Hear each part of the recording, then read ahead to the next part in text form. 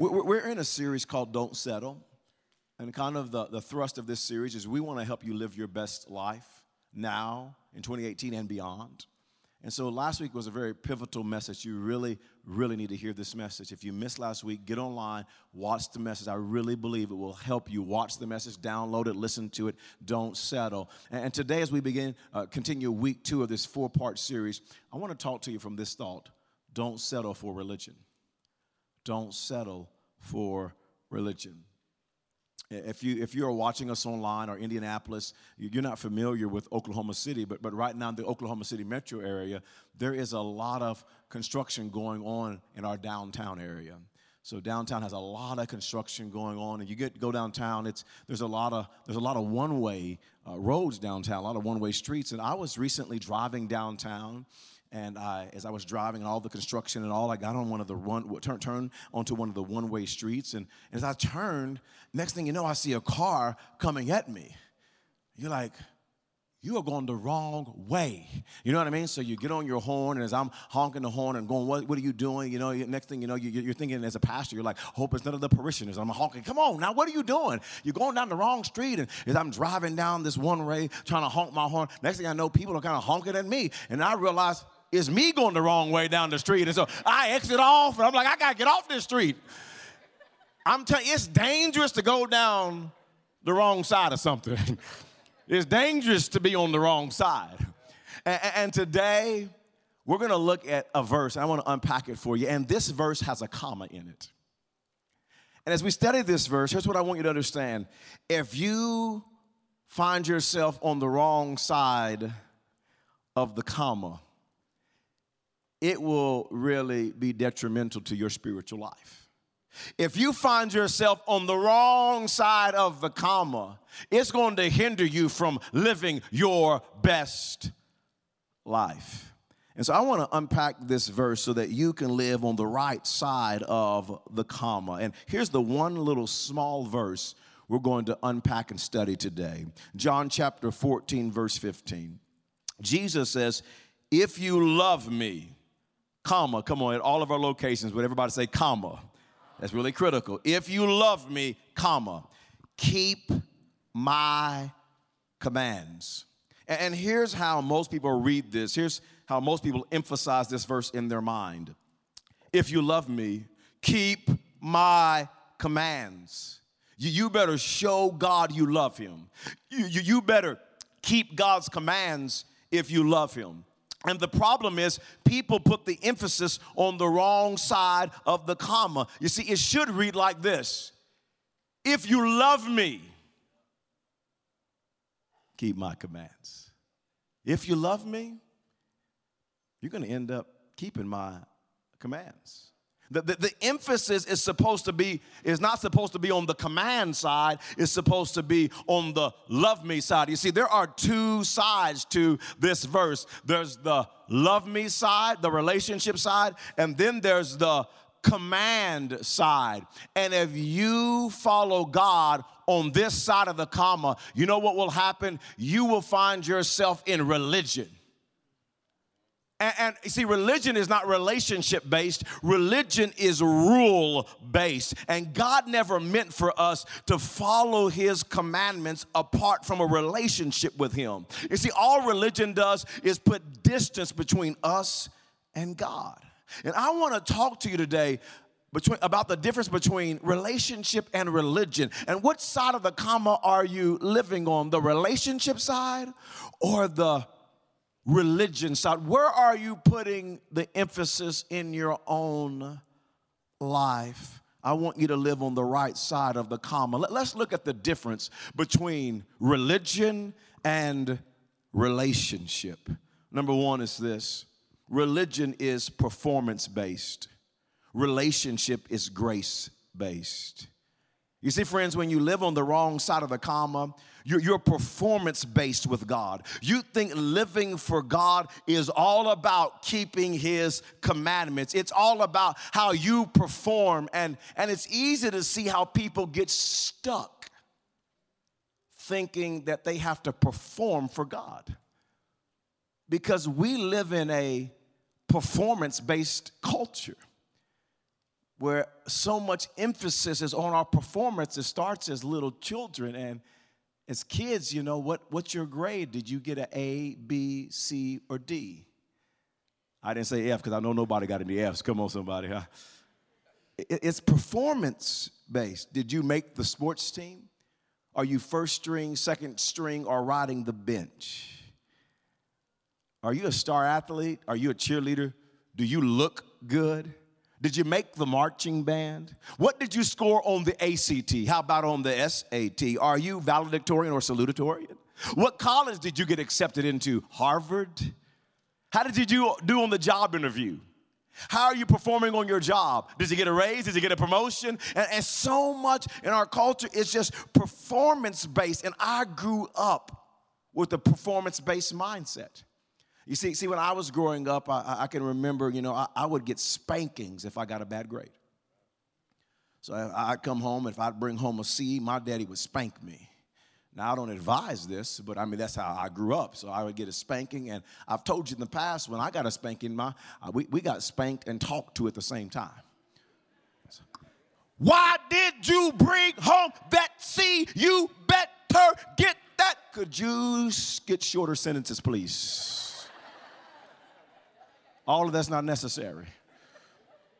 And that made me scared and fearful and performance-based. I got to get good grades. I got to perform good so I can be accepted. And I remember as growing up, you know, I really got validated by my dad by athletics. So I heard good job when I performed well on the football field or did good at baseball, man. Parents were there, got validated, and man, I just got this performance-based, you like me better when I perform well. And if we're not careful, that kind of thinking slips into our relationship with God, and we begin to think that our relationship with God is out of performance. It's built on performance. If you do good things, God likes you. If you perform well, God really loves you. And that's not true at all. Friends, God is countercultural, and he does not want you living a performance-based life. Let me say something to you. God is not impressed with your performance. God is not impressed with your performance. You are not saved by your performance. You don't have a relationship with God based on performance. God likes you. And God loves you just like you are. Not because of what you do. He just loves you. Friends, you're not saved by performance. Friends, you don't have a relationship with God based on performance. Ephesians says it like this in Ephesians chapter 2 and verse 8. For it is by grace you have been saved through faith, and this is not from yourselves. You're not saved because the performance is not performance-based. You actually can't do anything to earn it. You can't work for it. You can't do enough good deeds for it. Matter of fact, it goes on to say, it is the gift of God.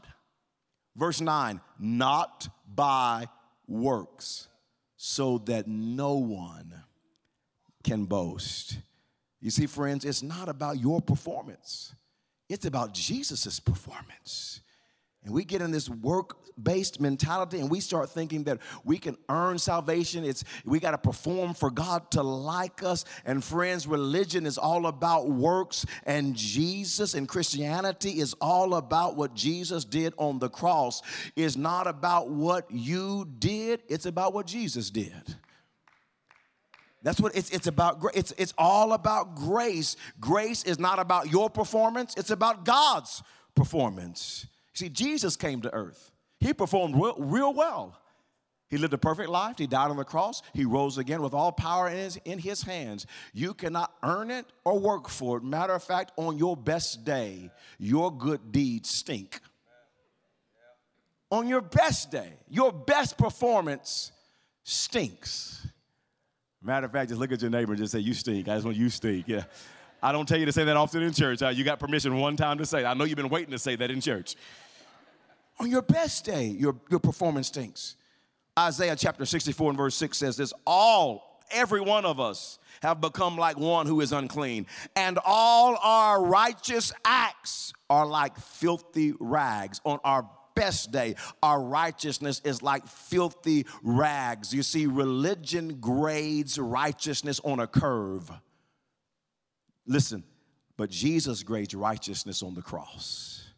Religion says it's about your performance. Jesus says it's not about your performance. It's about my performance. Listen, the old song is so true. What can make me white as snow? Nothing but the blood of Jesus. What can make me whole again? Nothing but the blood of Jesus. Oh, precious is the flow that makes me white as snow. No other fount I know, nothing but the blood of Jesus. It's not about what you have done. It's about what Jesus did. You have to, listen, you're saved by grace, and you got to live by grace. You have to live on the right side of the comma. Religion is performance-based. Relationship is grace-based. Let's dive a little deeper into this. Number 2, religion is about condemnation. Relationship is about change. There's a big difference. And when you live on the wrong side of the comma, your life is filled with condemnation. If you love God, you better obey his commands. And when you don't, you feel like a horrible person. That's what religion does. It makes you feel like a horrible person. When you miss the mark, religion says you're a loser. You see, condemnation puts a magnifying glass on your sin and mistakes. It just rubs it in your face. Condemnation, religion just judges you. Religion makes you feel bad. It looks down on you. It tells you you're not good enough to be a child of God. You know what religion does? It just gets a magnifying glass all on your mistakes. That's what religion does. It's not about change. It's about making you feel bad. Really? You're in church today? Really? You know how you've been living. What are you really doing in church? Huh? Talking about you're going to go to growth track. You better not go to growth track. You better go to the cleanup track. You know how you've been living. Going to join the dream team. You better join the clean team. You know, I mean, it's like you going. That's what religion does. It beats you up. Makes you look at you, you lying, you cheated. Look at all you. It's not about changing you. It's about condemning you, making you feel bad, beating you up. And friends, Jesus doesn't want to magnify your sin. He wants to forgive your sin. John chapter 3 and verse 16 says, "For God so loved the world that he gave his one and only Son, that whoever believes in him shall not perish, but have eternal life. For God did not send his Son into the world to condemn the world, but to save the world through him." Friend, God wants to save you from your sin. He first wants to forgive you of your sin, and then he wants to change you to be more like him. But God is not trying to condemn you. Matter of fact, verse 18 goes on to say, "Whoever believes in him," who believes in Jesus, "is not condemned. But whoever does not believe stands condemned already, because they have not believed in the name of God's one and only Son." So if you don't know Jesus, your sin condemns you already. Jesus isn't condemning you. Your sin condemns you. Your sin is separating you from a holy and a pure and a righteous God, and your sin will condemn you. And Jesus is trying to accomplish 2 things in your life. If you don't know Jesus today, he's doing everything that he can to bring you into his family. He wants to forgive you. He wants you to be in a relationship with him. If you know Jesus, what he's trying to do in your life is he's trying to continually change you to be more like him, to be more in his image. We have a real fancy word in church. We call it sanctification. All sanctification means is that we're in a process of becoming more like God, more like Christ. And so that's what he wants to do in our life. He wants to not condemn us and beat us up. He knows we're not perfect, but he's always trying to change us and to make us more like him. The Bible says it like this. Let me show this to you. Romans chapter 8 and verse number 1. It says, so now there is no condemnation for those who belong to Christ Jesus. If you are in Christ and you're living beat up all the time, always beating yourself up, that is not Jesus. That is religion. That's condemnation. If you belong to Christ, there is no condemnation. But now if you don't belong to Christ, you feel condemned. Your sin is condemning you. And Jesus, I said it, I want you to hear it again. He loves you. He's doing everything that he can to bring you into his family so that you don't have to live condemned any longer. Verse 2 goes on to say this. And because you belong to him, the power of the life-giving Spirit has freed you from the power of sin that leads to death. So notice what it says. If you know Jesus, the life-giving, this is some theology, this is some doctrine. Let me teach this to you. If you know Jesus, is the moment you give your life to Christ, the Holy Spirit comes to live inside of you. The life-giving Holy Spirit free you from sin. He wants to change you and make you more and more and more and more like Jesus. And at People's Church, we are passionate for you to become more and more and more and more like Jesus. That's why we've been talking about growth track so much.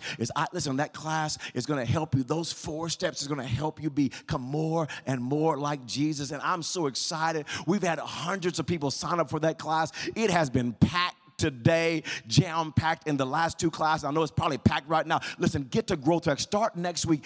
Get there. We want to help you become more like Christ. We want to help you discover your purpose. I'm passionate about you growing to be more like Jesus Christ. I don't want you to keep living on the religion side of the comma. I want you to experience your best life, and you have to understand there's a big difference between religion and Jesus. Listen, they're opposite. Jesus and religion are literally opposite from each other. Religion makes God the boss and you the employee. Jesus makes God the father and you his child. Religion makes you a slave. Jesus says you're a son or a daughter. Religion is the infection. Jesus is the cure. Religion puts you in darkness. Jesus brings you to the light. Religion puts you in bondage. Jesus sets you free. Religion makes you blind. Jesus makes you see. Religion is all about your behavior. Jesus is all about your heart. Religion is about the outside. Jesus is about the inside. Religion beats you up. Jesus lifts you up. Religion drives you from God. Jesus drives you to God. Religion says do. Jesus says done. Religion condemns you. Jesus changes you. Which side of the comma are you living on? Religion versus relationship.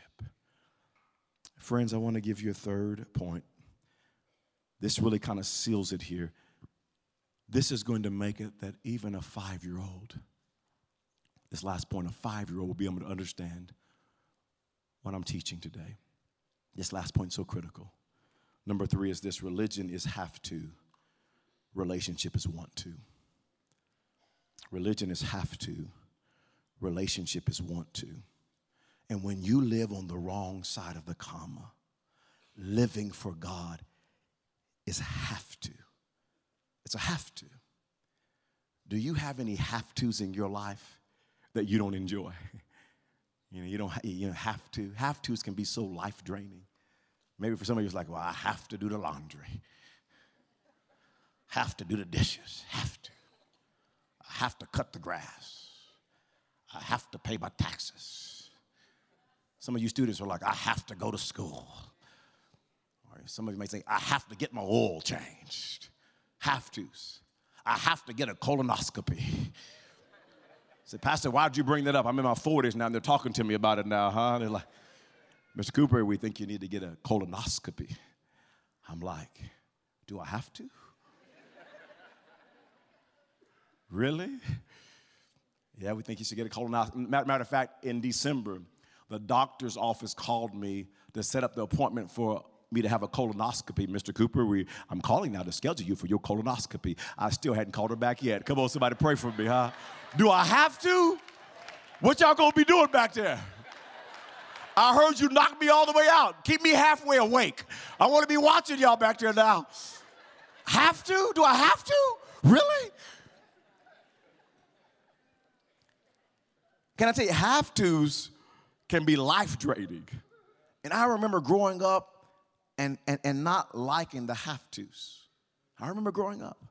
My dad was very firm growing up, and we had a lot of have-tos. Like I remember growing up, and we had to go to bed early, even in the summertime. I'm like, it's light outside.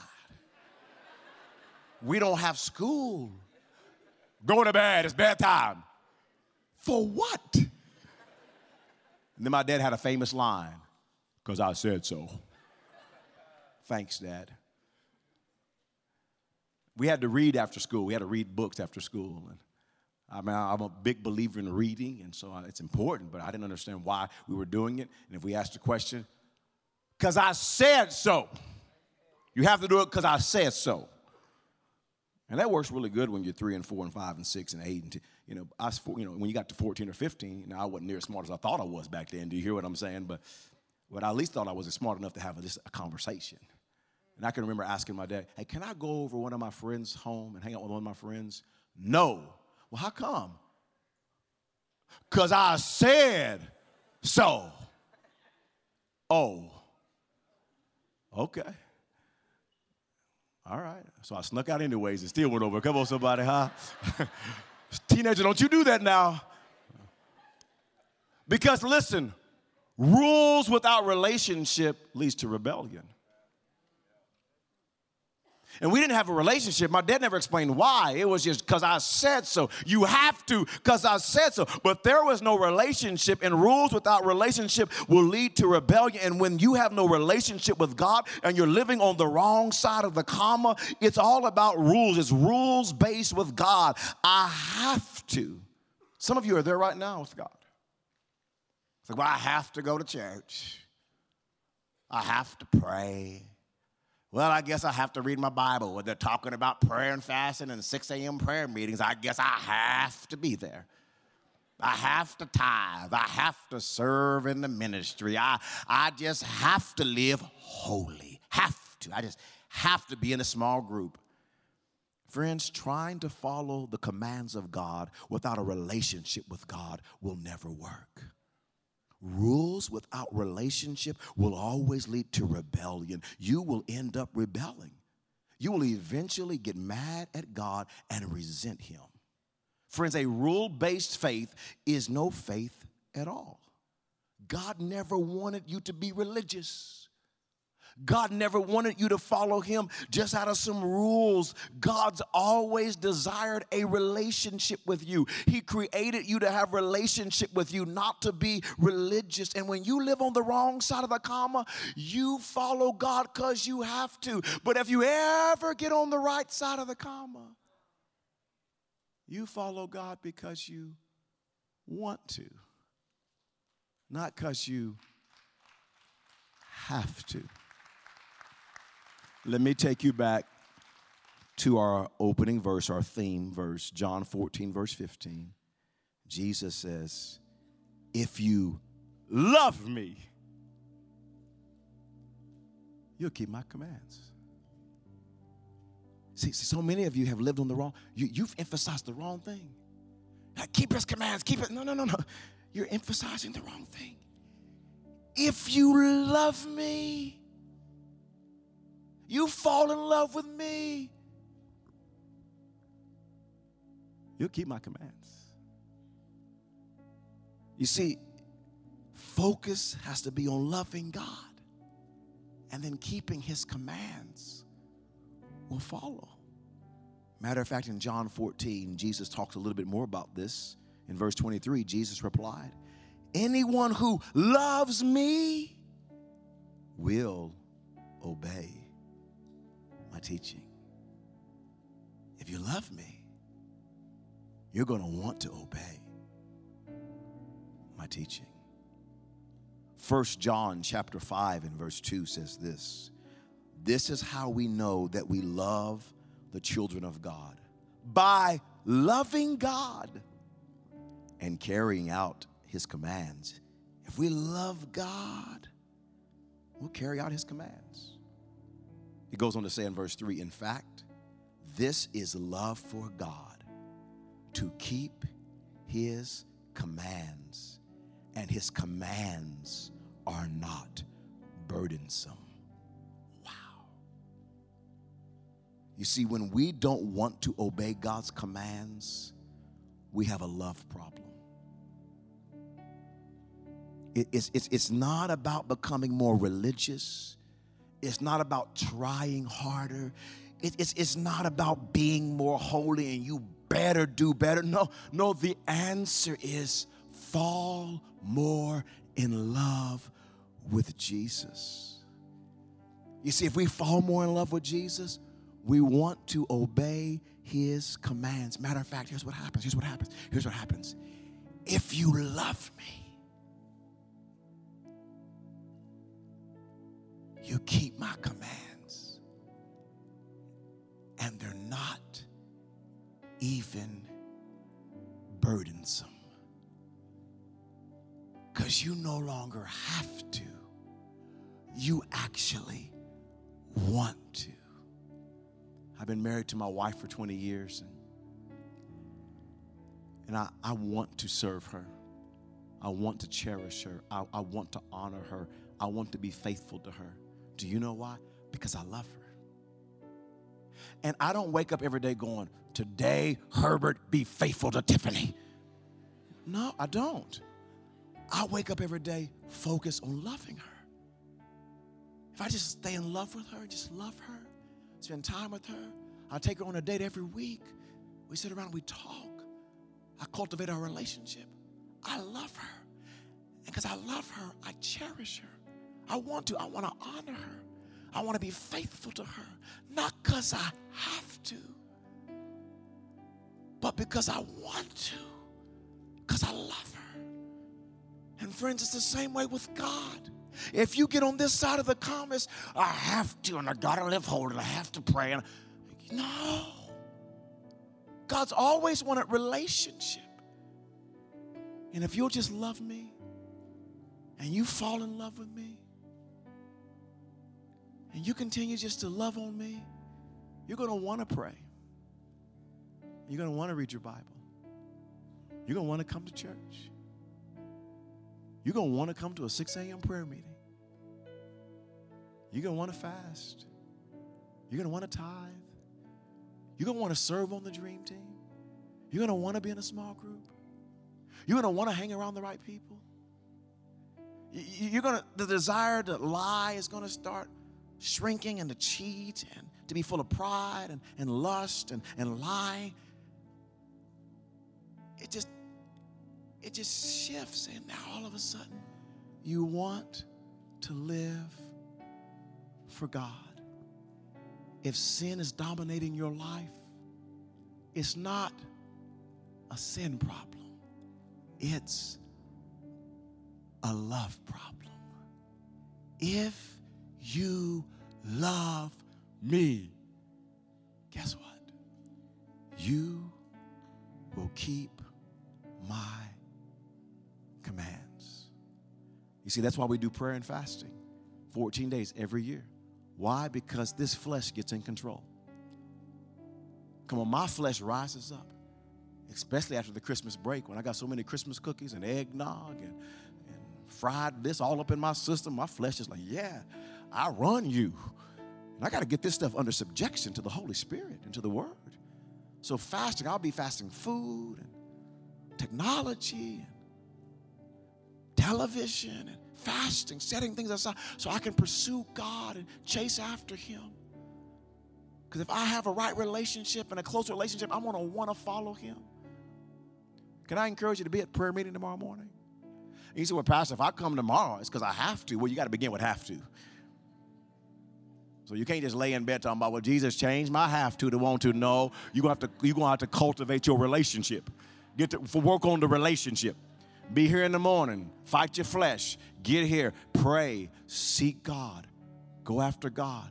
The first 15 is so critical. The first 15 minutes of your morning, get up. The first thing you do, read your Bible for 5 minutes. Pray for 5 minutes. Worship for 5 minutes. Give God the first 15. And when you begin, it's because you have to. But if you'll build that relationship with God, it'll be because you want to. If you love me, you'll keep